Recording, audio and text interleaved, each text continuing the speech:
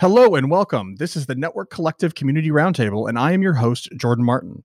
Network programmability has taken some significant steps over the past couple years, and today we're going to explore an avenue of programmability that I haven't spent much time in, and that's gRPC.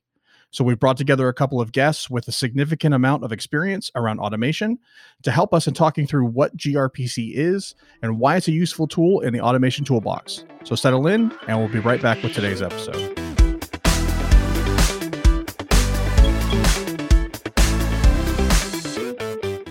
So like I said in the opening, joining me today are a couple of exceptional guests. In fact, I'm really excited for today's episode. And I guess we'll start off with a longtime friend of the show, Nick Russo. So Nick, how are you doing today, man? Doing pretty good. It's a nice Saturday. The snow in Maryland is melting, so that's nice. And otherwise doing okay. That's great that it's melting for you. We got over 2 feet from that same storm. I think it's gonna be a while until our snow is gone for a while. So Nick, it's good to have you back on. It's been a little while. I'm looking forward to this conversation today. Yeah. And also joining us today is Darren O'Connor. This is Darren's first time on Network Collective, so this is exciting. I followed Darren for years on Twitter, so it's kind of cool to finally, meet, even if it's in this virtual space. So welcome, Darren. We're excited to have you here. How are you doing today? I'm doing excellent, thank you.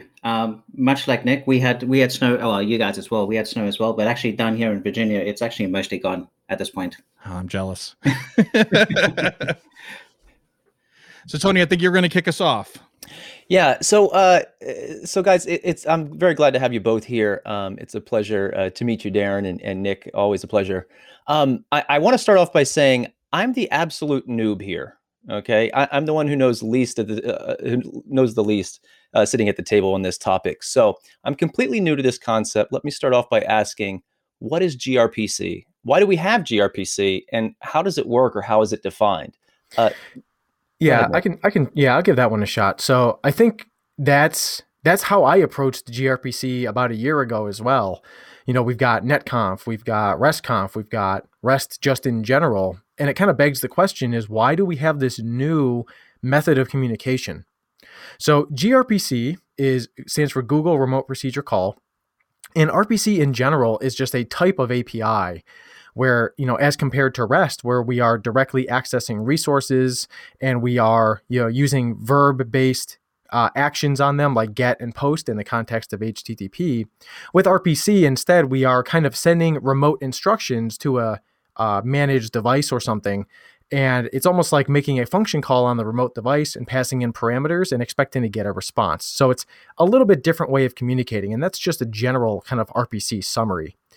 What gRPC does is it takes some of the shortfalls of REST. And when I say shortfalls, it's not necessarily of the REST architecture per se, but it's of the way in which REST is typically implemented, in that we don't always have a clearly defined contract for how clients and servers communicate in a RESTful environment. So for example, a lot of you know, for example, I've spent a lot of time building these Postman collections for various REST APIs because it's been useful for my job and for other things. And every time I touch a new product, the structure of the messages is different. I have to look at some custom Swagger documentation or online documentation to figure out how to structure the requests, how the URLs work, how the query parameters work. That's all kind of comes standard when you're working with a new REST API. But with gRPC, they've defined basically a new language, protocol buffers, or like a proto file, we sometimes call it. And in this file, you define the services that are available. Includes all the different object types that can be passed back and forth. Like, here are the config arguments, here's the config response. We have this concept of client and server where we can send these RPCs and get messages back. And that's all clearly defined in this relatively simple, easy to read protobuf type construct. Now, the advantage of having this abstract file is that we can convert that file into various client libraries for different languages, Python, Java, or whatever. And that automatically gives us almost like a miniature SDK or an API wrapper to interface with the gRPC services. So we're not sitting there trying to craft manual HTTP requests to interface with a remote device. We can use that library that was built or compiled from the proto file to interface with the services directly.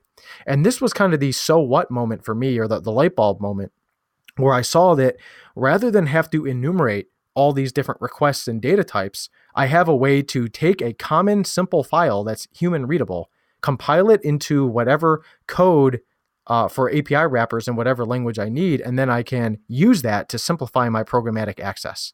So I know that was kind of a long-winded answer, but I think that hopefully answers the so what on why gRPC is useful. So this file, this protobuf file, right? Like this is something that's created by whoever's providing the interface that you're interfacing with, right? So rather than you as a programmer or, an engineer trying to do automation, having to go out and discover what's available by going and reading documentation, the person who creates the interface you're trying to interface with provides almost like an abstracted way of looking at how you interact with the system that you then can use to kind of create your own programs.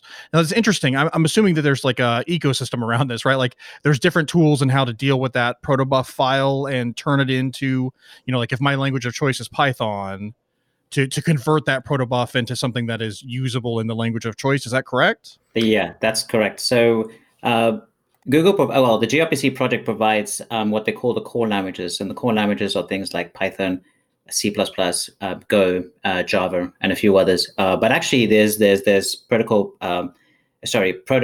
compilers for a multitude of languages that third parties are running.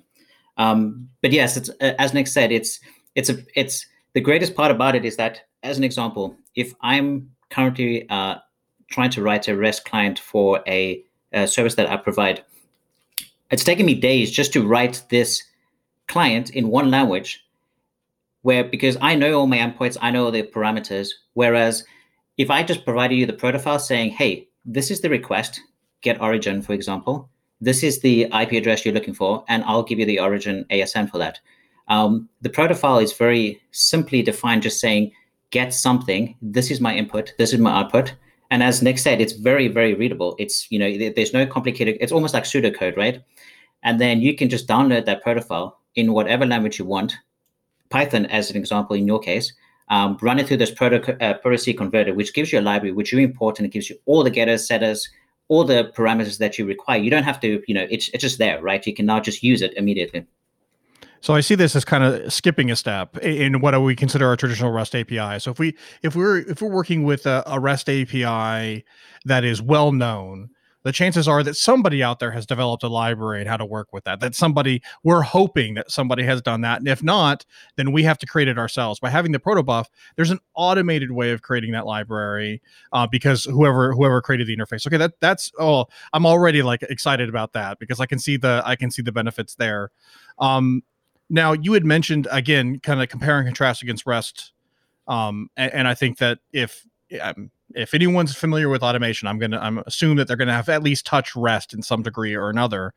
One of the things about REST that I think is challenging as we talk about automation, some of those other things, is the statefulness. Is there a difference here as well? So with REST, right? Like I make one request and I get one thing back. If I make the next request, there's no association with that request. There's no tie-ins. There's no whatever. So is there a difference here with gRPC, or is that the same? I think it depends, right? In general, it depends on how you define the service, right? For me, most of the time we make services idempotent, right? So I'm not sure if, everyone knows what idempotency is, but let me give you an example. If I create a service that allows you to specify or create an IP address on an interface, if you say, for example, put 10.0.0/31 on this interface, and you call that service again, if that IP address already exists on the interface, I don't want an error to come back. I just want you to reply saying, fine, right? Meaning that it doesn't really matter what the previous state was. All I know is now that address is on that interface, right? Now, there is a slight difference in that REST is always given as you request something or you post something and then there's a reply. gRPC can work in the same way as well, but it can also work in what they call a streaming mode. In other words, instead of just every single request being its own individual thing, you can create a connection and just stream data, right?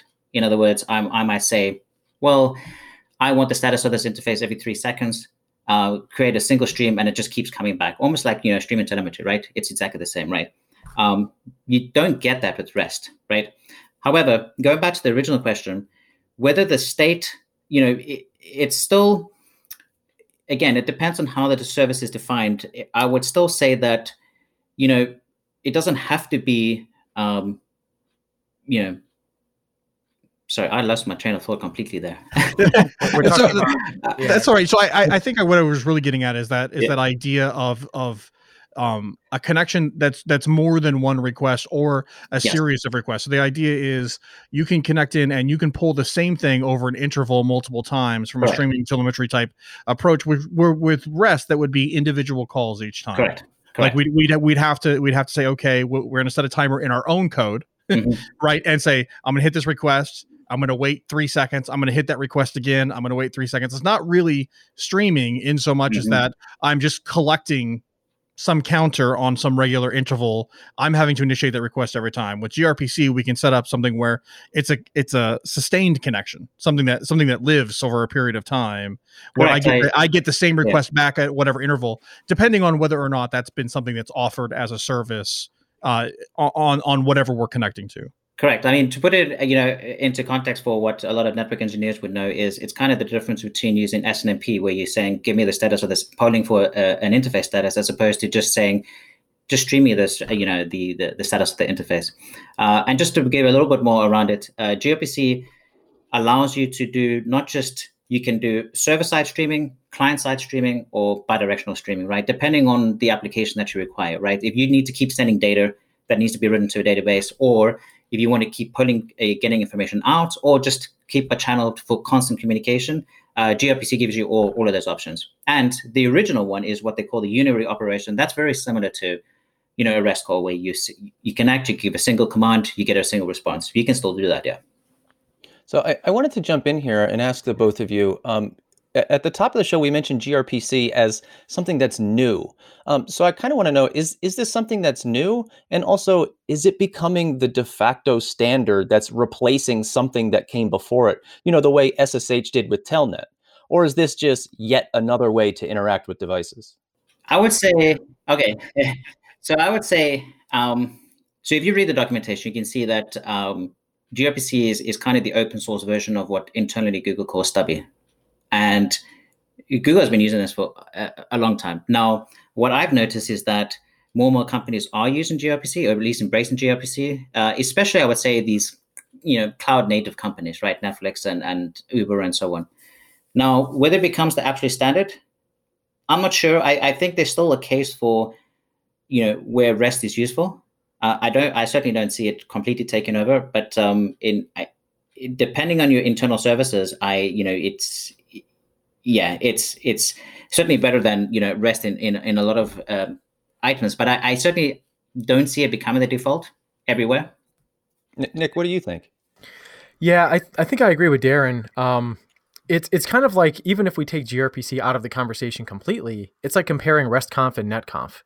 They both have, behind the scenes, they're both very heavily dependent on Yang to be successful. The difference is that one is a REST-based API and one is an RPC-based API. And to Darren's point, even with NetConf, you can do things like streaming telemetry and such. gRPC just makes it a little more abstract because we define those services in a proto file. And, Yang's involvement with gRPC is something we can talk about in a little while. But long story short, I would say that we'll probably see gRPC as another option rather than a replacement for things like RESTconf. I think one of the big advantages of REST in general is that the barriers for entry are just comically low. Now, even though gRPC isn't that hard, and the fact that you get a human readable proto file that can be easily compiled, and like you said, Jordan, there's a whole ecosystem of tools for different languages to help with that. In Python, it's gRPC-io, and gRPC-io-tools are two common packages that we use to get Python source code from the proto file through the compilation process. But as it relates to REST, you can open up Postman, you can use curl, you can write a quick Python script with requests or whatever, and immediately begin talking to your device without some of the background knowledge that you need. And I think there's a lot to be said about that, because there are other products, there are a lot of products already that have been using REST. There are, even not related to network stuff.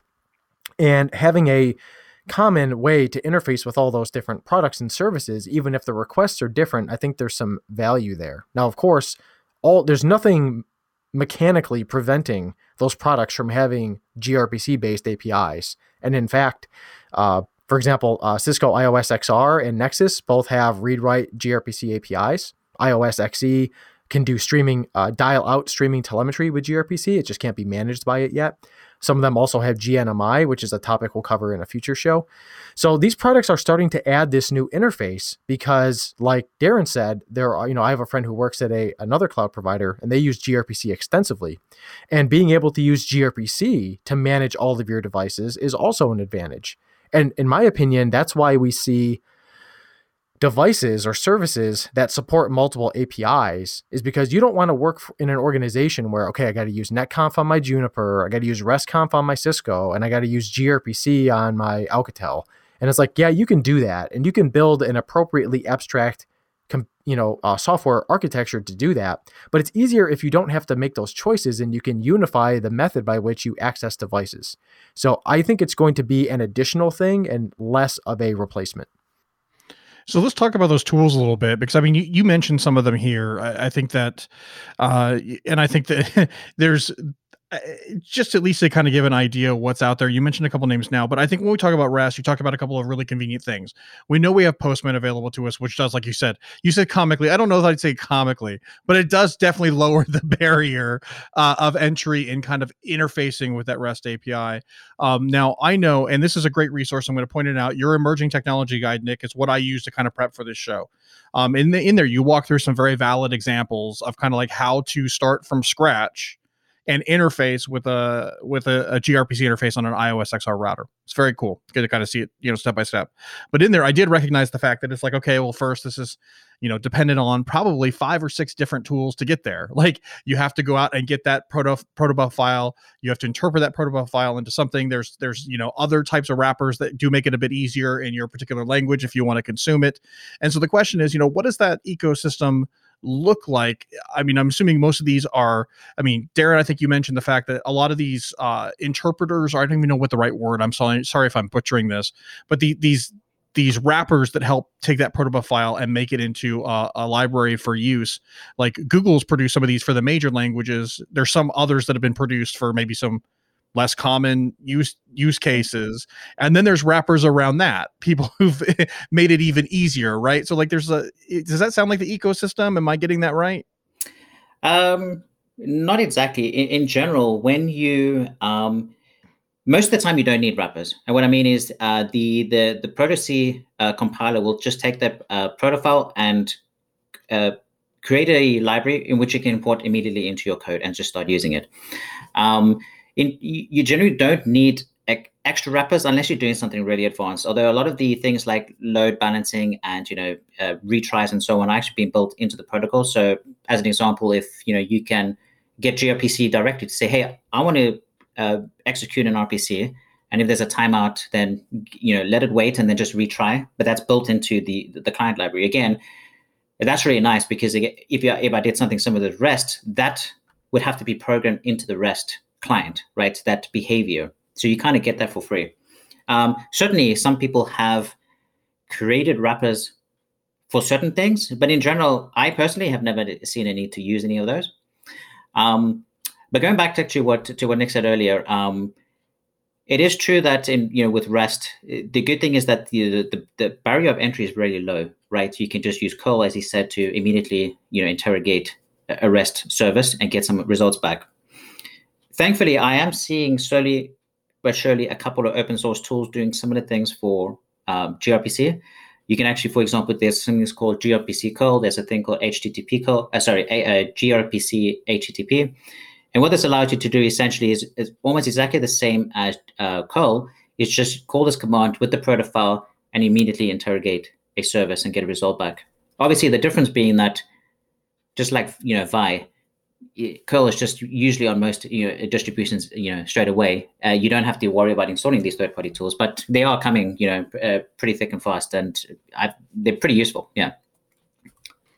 And that makes sense from a usability perspective, because of the fact that, again, you're defining the services. So writing that tool shouldn't really be all that. The barrier of entry is pretty small, right? Like, it's interpret the file and then give some switches and commands to the end user to query. So that makes a lot of sense. Now, Nick, you'd mentioned something before about a tie between gRPC and Yang. Maybe we should explore that a little bit. Yeah. So this is completely dependent on how the gRPC services are defined, of course. So unlike something like RESTconf, which is very heavily tied to Yang for managing devices, with gRPC, just to give the iOS XR example, because that's what I've documented in the book and that's what I've played around with for my own personal learning, is that when you issue an RPC to do a config edit or a config replace, I think the RPCs are called merge config and replace config, for example. And those are pretty self-explanatory how they differ.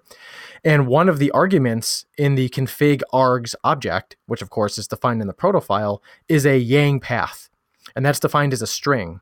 So you would use XPath or XML path to specify what is the specific resource I want to access. So it does have a little bit of a REST feel because we're still targeting a resource, but we're wrapping it inside of gRPC.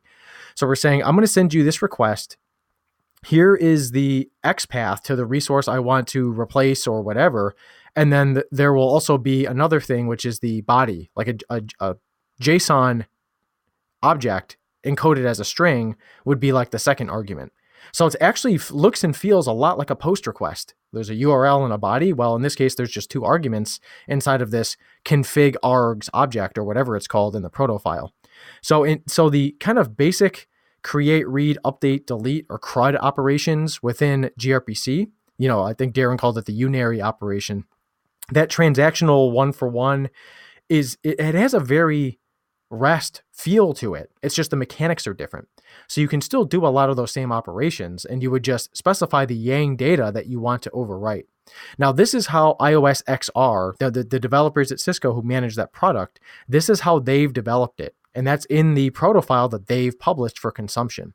Other products may do it differently, but I found that this seems to be pretty common. And also, again, we'll talk GNMI another time. It seems to be pretty common for network-based gRPC type management to use Yang, because if we've already invested all this effort and all this, human suffering to build this complex thing called Yang, it would make sense that we leverage it for all these different APIs so that when you come over from the RESTconf or the NetConf world, you're starting off with a foundation like, okay, even though the transport mechanism is new and the semantics of gRPC are different, the Yang data models and the tooling that I already use for Yang Explorer, ANX, Yang Suite, whatever, I can retain all that knowledge and put it to use more rapidly. So I thought that was a good decision by the people who have done a lot of gRPC work for network automation.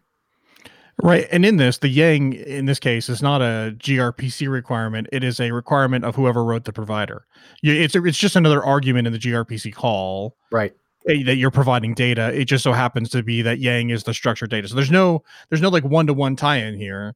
I mean, someone could invent a new structured data format. Not that I'm recommending that. That's not what I'm saying. But somebody theoretically could and say you have to provide data in this format. gRPC would handle that just fine. You just got to pass it as part of the argument. Is that correct? Yeah. So imagine if some other non-network product, some generic, thing that gets sold, it has its own, it wants data in a specific structure.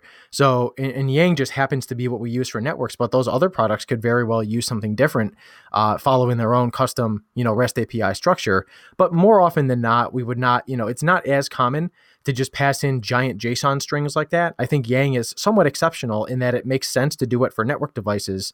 For most other services, you'd just be dealing with the operations with some basic arguments. Like, for example, if I were dealing with like let's just make this up, like a CRM app that isn't Yang based, and I want to create a new account or a new deal, maybe I specify the customer name, the dollar amount, and the date that I started talking to the customer. And those might be 3 different strings.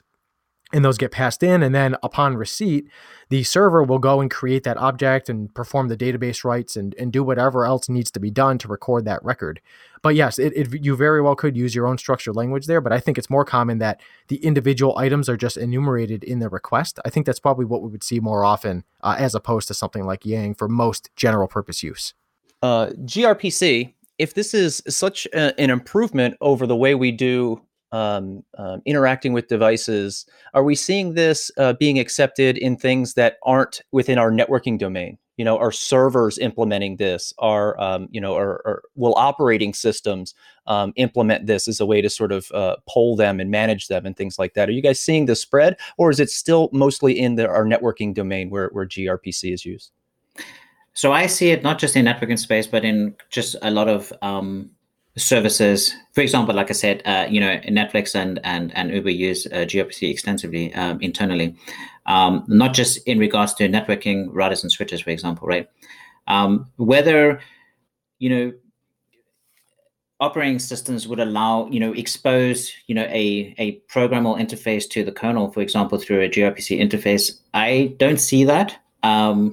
It's certainly something that could, somebody could certainly write, an application that did that.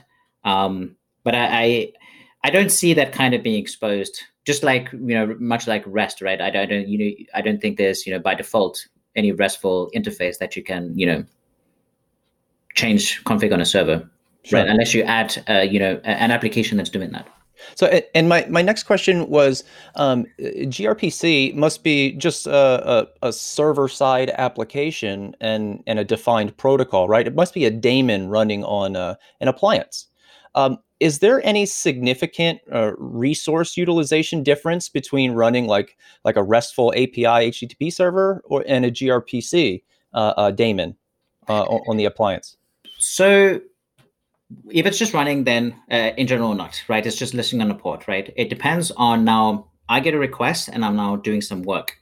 Now I have to send you the result, right? If the result is a very large amount of text, right? Then with REST, it needs to be encoded into JSON or something, right? And then responded to like that way. Now, over the network, obviously, that means that reply is pretty big, right? Because I'm explaining each field and there's text in the field, as opposed to gRPC where it's all just binary format, right? I mean, just imagine like, two BGP speakers speaking to each other. If they were doing that over JSON, they would be explaining what each field is before they just sent it. Whereas on the binary format, it's really just, this is a code, and this code, we all know this code means X, right? It's much, much more efficient in that regards. But from a resource, and also like the actual, what we say, marshalling and unmarshalling from my data into a format that's going to be packed over to the wire, because REST has all this extra baggage, you could say, it is a little bit more resource intensive than gRPC in that regards. But actually, for the semantics of just sitting and listening for something or actually doing work, it's probably going to be about the same. Yeah, I think using BGP as an example was like perfect for me to sort of visualize and understand that. That was great. Thanks. You mentioned something there in the encodings. And this was something that I didn't fully wrap my head around in preparing for this show. So I'm hoping I can get there in this one with someone who may be a little bit more experienced, who just used that great example of BGP to explain it for Tony, right? And that is one of the differences that's listed is this idea that when we get into some of the streaming telemetry is there's a number of encodings where this is a differentiator from other options. So why is that a big deal? Why does that matter? And what does that mean to me as a consumer of this gRPC service? Yeah, I'll give that a shot. So it kind of to build on what Darren said, he kind of hinted at this earlier, is that if you get a request to return a whole bunch of data, and it's a lot of data, and especially if it's a lot of plain text, then that's computationally expensive to serialize. You have to put it on the wire. That takes electricity. Like the whole process is heavyweight from all aspects of how you think about transmitting that data. What we have in gRPC is a concept called we have a variety of encodings here, like you said, and the most compact one, sometimes we just call it Google Protocol Buffer, or GPB. Sometimes we explicitly call it compact GPB. The reason we call it that is because all the data is just binary data. So it's not easily human readable, but this goes back to the magic of the protofile. We already agreed on what the contract was. We already know that in every request, the first item is a 16-bit unsigned integer. The second one is a string, and blah, blah, blah. So we already agree on what the structure is, so that it's okay for me to send you just this raw data in a binary format because you know how to interpret it. So not only is that less data over the wire because we're not doing ASCII or UTF text, but it's also faster because the machine, I think that, the common terms we see in gRPC are marshalling and unmarshalling. That process really doesn't have to happen the same way because we're not doing any translation to text and back. So we have this option. And when we talk about streaming telemetry, especially at scale and for speed, we almost always see compact GPB being used as this mechanism. Of course, there are other mechanisms too. So if you want to think about GPB as having the whole data structure being in binary code, the other extreme, which is human readable, easier to understand conceptually, but worse performing, would be just JSON text. So think about a REST API where you issue a GET request and you get back an HTTP response that has a body that's JSON. Yes, it's technically structured data because we can easily parse it and we can extract items from it, but it's still plain text from the perspective of HTTP. It just happens to look like a JSON dictionary or whatever. That's kind of how the JSON type encoding works, is we're going to give you all this data back, but the keys and the values are both plain text. So not that human readability is really that important, but it does, if you're sniffing it or you're troubleshooting or you have debugging enabled, or maybe your tooling's not as good to do the unmarshalling for debugging reasons, this could be useful. And then kind of the middle performing option, and some platforms only support this option, which is kind of strange. I suspect we'll see that change. But the other option that's commonly supported is called key value GPB or KV-GPB.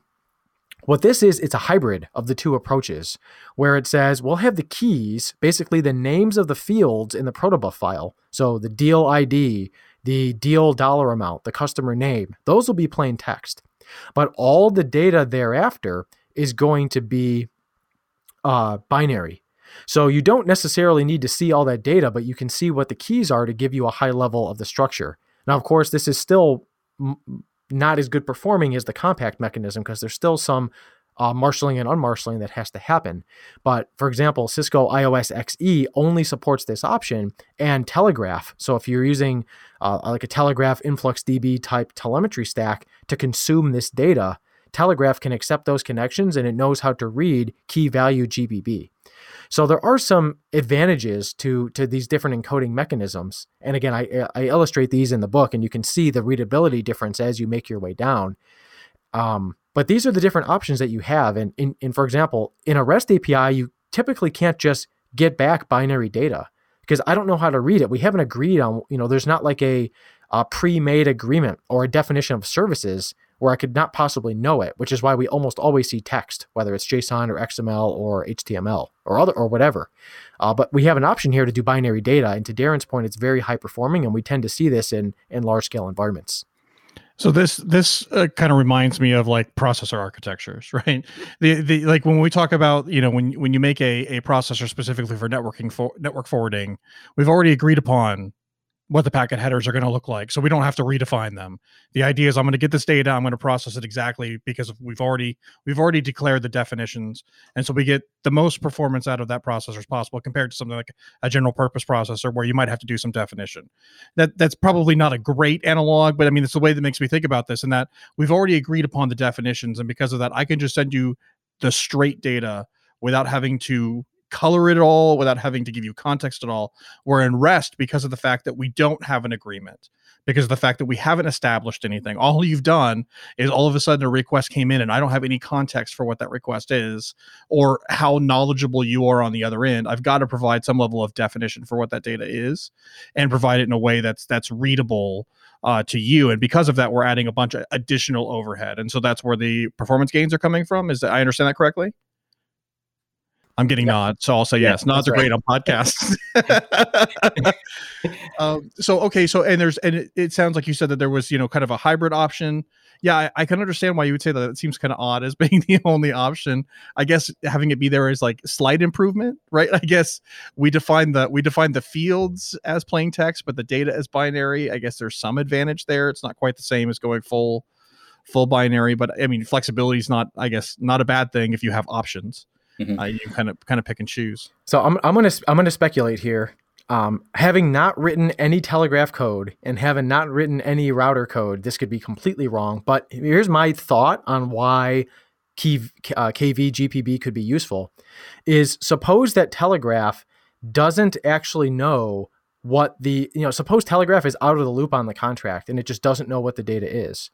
Well, if I receive the data and the keys are in plain text, then maybe I know, I at least have some context on what the data is, and then I can just blindly interpret the binary data and put it on a graph to show you. I'm guessing that could be completely wrong, but I'm wondering just kind of out loud if there's some kind of programmatic advantage to the key value approach, which gives you better performance and just enough context for intermediate third-party devices that may not be gRPC participants that are maybe just passively receiving telemetry. So Darren, if that's completely wrong, by all means, flame me for it. But to me, that might be an answer. To be honest, I don't have actually much experience with KVGPP, so I'm not going to be able to provide much context back on that. Okay. Yeah, I think we're all kind of speculating here, but I couldn't tell you why it's useful, but I think there might be a reason. I think there's enough experience on this call that we can speculate with at least some level of credibility. At least it's not a complete shot in the dark. And when we're talking about this encoding here, I mean, we're really talking probably more towards the streaming type applications where we're going to be receiving data back regularly. Is that correct? Like, if this is really the context that we're looking for this high performance, because I imagine these, did you call them unary or whatever, these single calls, I guess, I mean, I guess it depends on the frequency and the amount of them about whether or not this is really important, but I could see this being really important when it comes to pulling streaming data back without having to redefine. Like, that's really where we want to see these performance gains primarily. Is that correct? I'd say so, but there's another aspect of performance as well. I'll give you a good example here. So gRPC is based on, the transport is based on HTTP2, right? Now, technically REST could also run over HTTP2, but what it means is, like, if I have a client and I'm doing a lot of calls to a service, I can set up a single channel to that service, and I can send a lot of unary requests over that same channel, right? That channel is shareable between a bunch of functions that I have. What that means is that I don't have to keep having to do that TCP three-way handshake in the beginning, right? And setting up this connection and doing our key HTTPS key exchange. It's just, well, I've already set it up. Now I'm just sending like another request over that same channel, right? Whereas in REST, you don't really get that. You have to, every time you're requesting, it's kind of like, hey, how you doing? Let's set up a channel and let's, exchange some data. And if you're doing a lot of calls, even if the sending and the receiving of data is really, really small, you're still getting a much higher performance because of that. Just from a round trip perspective, right? You're not keep having to set the channel up. It's just the same channel just, keeps at it. Is that by default, or is that something that, like, you have to initiate on the client side to say, I want to open a channel for a bunch of requests? Does it assume that you're opening a channel and then closes it down after a period of time? Like, how do you interface with that? Or is that defined by the person who writes the module on the server side of it? No, that's really defined by, really, that actually comes down to how you've done your client, right? It's kind of like, the server, if the server says, hey, I have this service and you can request all these RPCs, then it doesn't care if you're setting up a new connection each time or you're just sending a bunch of commands over the same channel. I could certainly write some Python code that goes through a loop, and in each loop dials the server and sends a request. I could do it that way if I wanted to, but that would just be really bad, right? It's not really defined. It's kind of, this is how you're supposed to do it. You set up a channel, and then you go through your loop and you just send a bunch of commands over that single channel. That's really how you need to do it. So yes, it's kind of controlled by how the client implements their code. It's by the end user and how they're actually doing that. How many times are you opening a call? Correct. And so, like, in the code here, rather than going through your loop and opening a call and closing a call each time, it's almost like I'm trying to equate it to like opening a file and writing to a file in Python, right? Like, you open the file outside of your loop, go through your loop, write all your stuff, and then close when you're done, rather than opening and closing a bunch of times and creating a bunch of churn. The same thing is true here. If you just open a single, it will all kind of go across that same channel, reducing the TCP overhead. That's correct. Yes. Yeah, okay. And also built into gRPC is the fact that if that channel goes down due to a network partition or whatever, it will reconnect automatically, and it has some kind of exponential backoff. So let's say, for example, you're speaking to a server, that server reboots. You don't have to redial you don't have to, handle that in your code saying, if the channel's down, then it will just do that automatically for you in the background. Oh, that's fascinating. And then I'm assuming there's some sort of timeout eventually, that if it's down, and it's unavailable for a certain amount of time, you eventually give up. But at the same time, the back off that's there for your code that's going to use that channel, if the channel's unavailable, it kind of stalls it for you. That's correct. Yeah.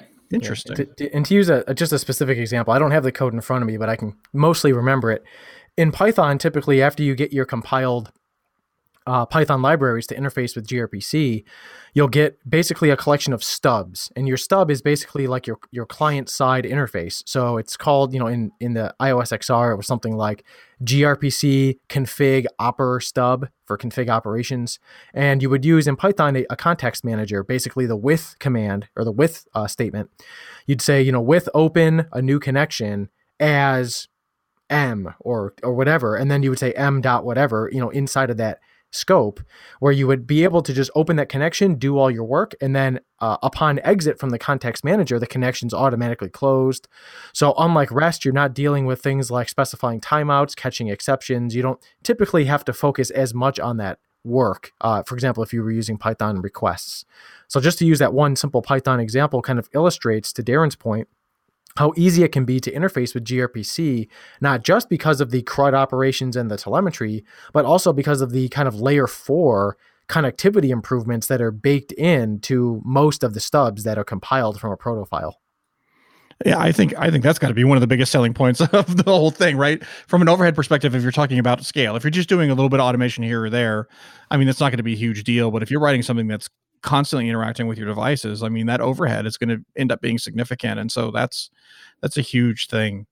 Yeah, that's really interesting. So I guess in talking about this, we've talked about the protocol and we've talked about that. I know Nikki mentioned before that iOS XR has support, NXOS has support, iOS XE has one-way support for streaming telemetry, but not through management yet. So that kind of manages like the Cisco ecosystem.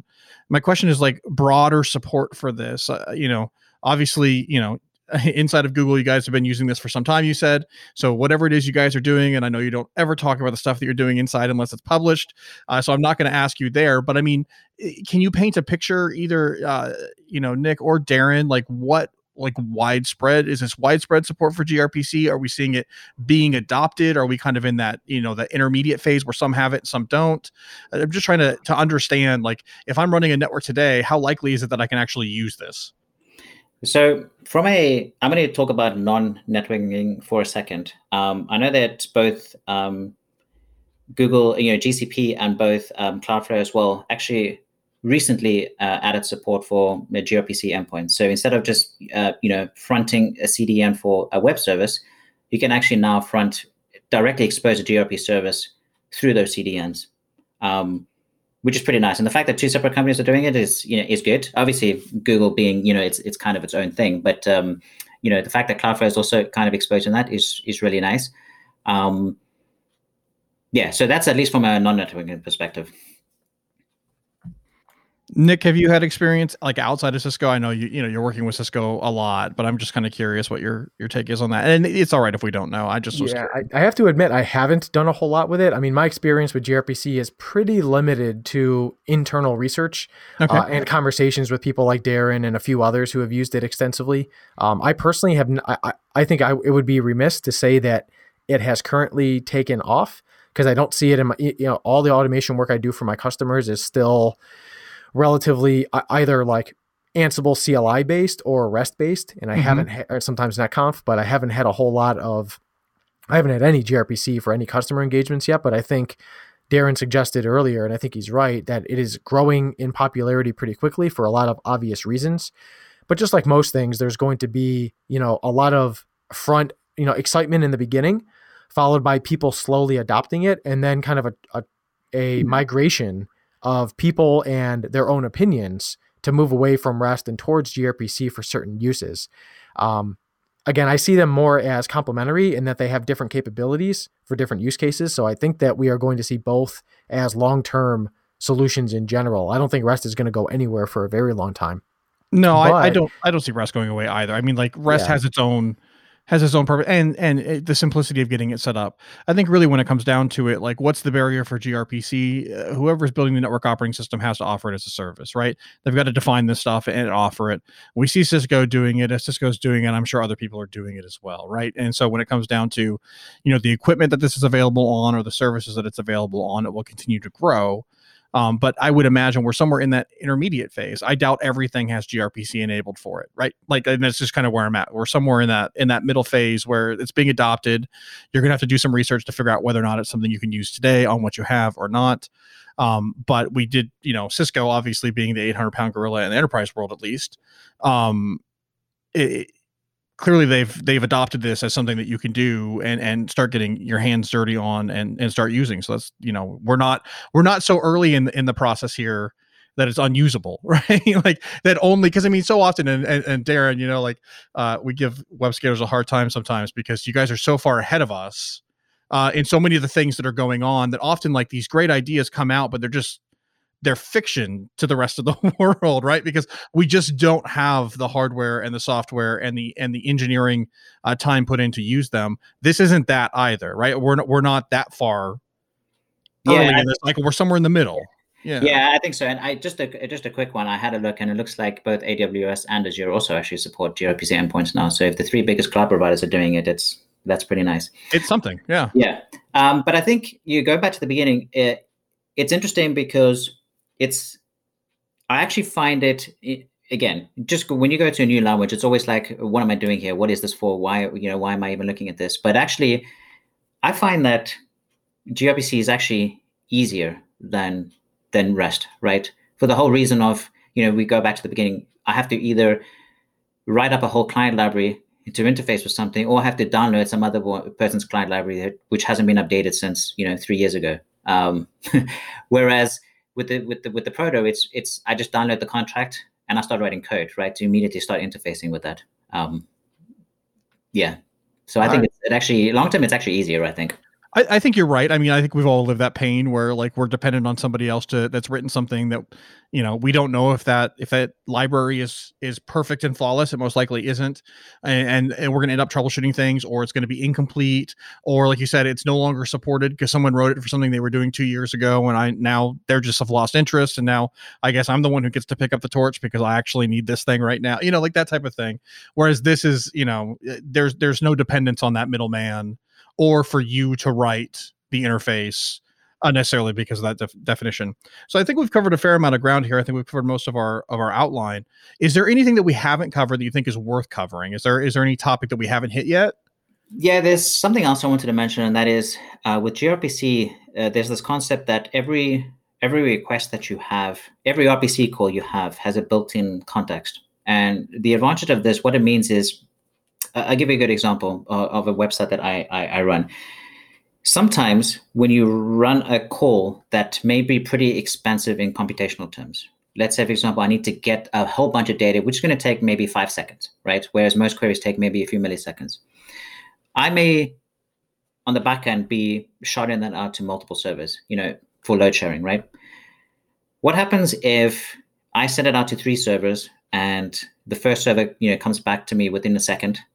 Those 2 other servers are still doing work, right? They're still chugging through. When in fact, I already have my answer, right? Why do I need to continue those other 2 to let them work?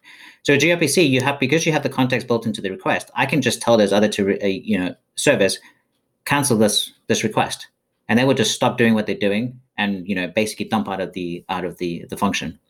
You might be able to do this with REST, but I think it would be pretty difficult. With gRPC, it makes it really, really simple to do that. Oh yeah, and this comes back to I'm trying to imagine how you would do that in REST. Like if you had sent that out and something was processing, can you cancel that? And I've never encountered where that's possible. So that is interesting as well. That's kind of a built-in component. Mm-hmm. Interesting. I wonder, does gRPC sort of lend itself to being like an ideal protocol for doing large-scale orchestration? And are there orchestrators out there that leverage this against enterprise gear? Cisco's and Junipers and those enterprise providers. I would say yes. I think gRPC is excellent for doing this because I think, especially if you have a big, what they call the new thing, microservice environment. The nice thing is that if you are creating a service that does X, right? As long as you have your protocol and you keep updating your protocol, then I can continue to interface with your service without even really having to speak to you, right? As long as you've kind of commented your protocol to say this is what we accept and this is the answer you're going to get, I can just keep taking that protocol and just, keep updating my own libraries in the background. So it means that it's actually very easy to grow these kind of orchestration tools, because you can have teams doing certain things and no one has to keep writing client libraries for it. It's all just automatic. I just think about another question, again, using REST as a compare contrast. I mean, oftentimes we see, REST APIs that have versions, where obviously things grow and things change over time, and whoever is writing the API adds additional components. Mm-hmm. And I can see this in gRPC also being changes. Oftentimes when we have a REST API, we can call the version of the API that we want to call. Is there type of functionality there in gRPC? Because the moment that it changes, right, it's going to be some sort of upgrade on the server side. That proto file may change, right? That it's going to change if we've added a function, changed a function, removed a function.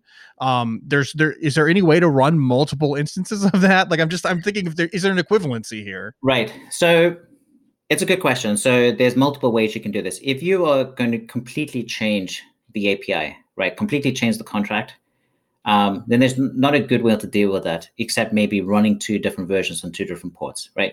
However, gRPC has when it regards to the proto file, there's a very strong rule, and that is never redefine certain parts of a message. Only deprecate parts and add new ones. What I mean by that, let's say, for example, I have a message that returns a prefix length, and a source ASN. If I wanted to also, let's say I didn't want to return the ASN anymore, but instead I wanted to return, the actual string name of this autonomous system, I would not change the message that says ASN equals yada. I wouldn't say that, hey, change this now instead to the actual name of the AS. What I would rather do is just add a new message, deprecate the previous one, and say, this is the new one, right? The reason we do this is because, again, going back to how it converted to the binary format, if I'm still using an old version and you add a new field, it actually doesn't matter. I can still actually call that new version. It's just that field that has been extra, I will just completely ignore it on the client. But if you redefined it into something else, then the client might misinterpret that to be like, because again, it's just bits in the wire, right? It doesn't have the context of, hey, this field has now changed. So with microservices, with gRPC, you really need to, once you've had your message, you shouldn't really change too much of it. You can add new fields, you can deprecate fields, but don't change fields that have already been defined. And if you do that, you can actually upgrade clients and services at different places, and it all still works. Yeah, that makes sense. So the idea is, if you've already defined, the first 8 bits are data X and the second 8 bits are data Y, you want to add Z to that, you add it. It becomes the third 8 bits. You don't change what the second 8 bits are, so that if someone's referencing that. But if you no longer need what those second 8 bits are, you can deprecate that and just say that's no longer relevant. Yeah. But you're not going to actually remove that, because if you did, then you're going to break code, because people have already built the interpretation of what all that looks like on the client side. You would have to go back and rewrite. So that makes sense. So there's just a matter of discipline in the way that you build the server side, so as to not somehow cut the legs out from underneath the people who are writing client side code. It's really what it comes down to. Correct. And I'd add one more point to it. If you really need to dramatically change something, what you can also just do is just add a new RPC to your protocol, calling it version 2. For example, if I say get origin, I can just call it saying get origin v2, which returns a completely different message, right? And then when people call your code, they could call the old one, but they could also then call the new one, right? Okay, that makes sense. So if you do need to change, there's some options in there as well. Yeah. Okay. That's really interesting. So Tony, I mean, you and I both entered as on the ground floor of this, just trying to figure things out. I've learned a lot. I think I've gotten my questions answered. Have you gotten all your questions answered? Do you feel like you've learned something about gRPC today? Yeah, actually I have. I think it was a very good discussion. I see the light. I definitely see the light. I'm a believer. Tony's going back into the lab now and is going to start figuring out how to. Yeah, actually, what I was doing is I was looking at, some common network monitoring systems that traditionally use SNMP, and seeing if they also offer gRPC, just to see if there's sort of those monitoring systems are transitioning, with the times, or are they going to be antiquated in favor of sort of like new streaming telemetry methods? So I'm just kind of looking that up right now and seeing what they support, because this has got my gears moving. So it was definitely enlightening. Nice. Good deal. Well, Darren and Nick, thanks so much for coming on today. This was much like Tony. It was very enlightening and a good conversation. I think we're going to wrap it up here, though. So to all of you who are listening, thank you for listening. I always appreciate people who take the time to listen to the show. If you enjoyed this, you can find lots like it at networkcollective.com. We're coming up on 4 years, so it's pretty exciting, and there's a lot of content there. Go back and find every episode that Nick has done with us, because they all tend to be very, very good. And this is no exception. Darren, you had big shoes to fill coming in on with Nick, and you've done an excellent job. So we'll definitely have to have you back on when there's something relevant to talk about, because this has been a lot of fun. Just also want to call attention to the fact that we're doing our live stream. We do this every Wednesday at 8 p.m. You're welcome to join us there. It's live, interactive, hanging out, having conversations, talking networking. A little bit less formal than the podcast, a little bit more fun. So you definitely join us for that. Social media, we're at Net Collective PC on Twitter. You can find us and search for Network Collective on LinkedIn, on Facebook. I think it's places where to go. And I think that's it. So thanks again, guys, for coming on the show. Thanks for listeners for listening. And with that, we'll wrap it up, and we'll see you next time.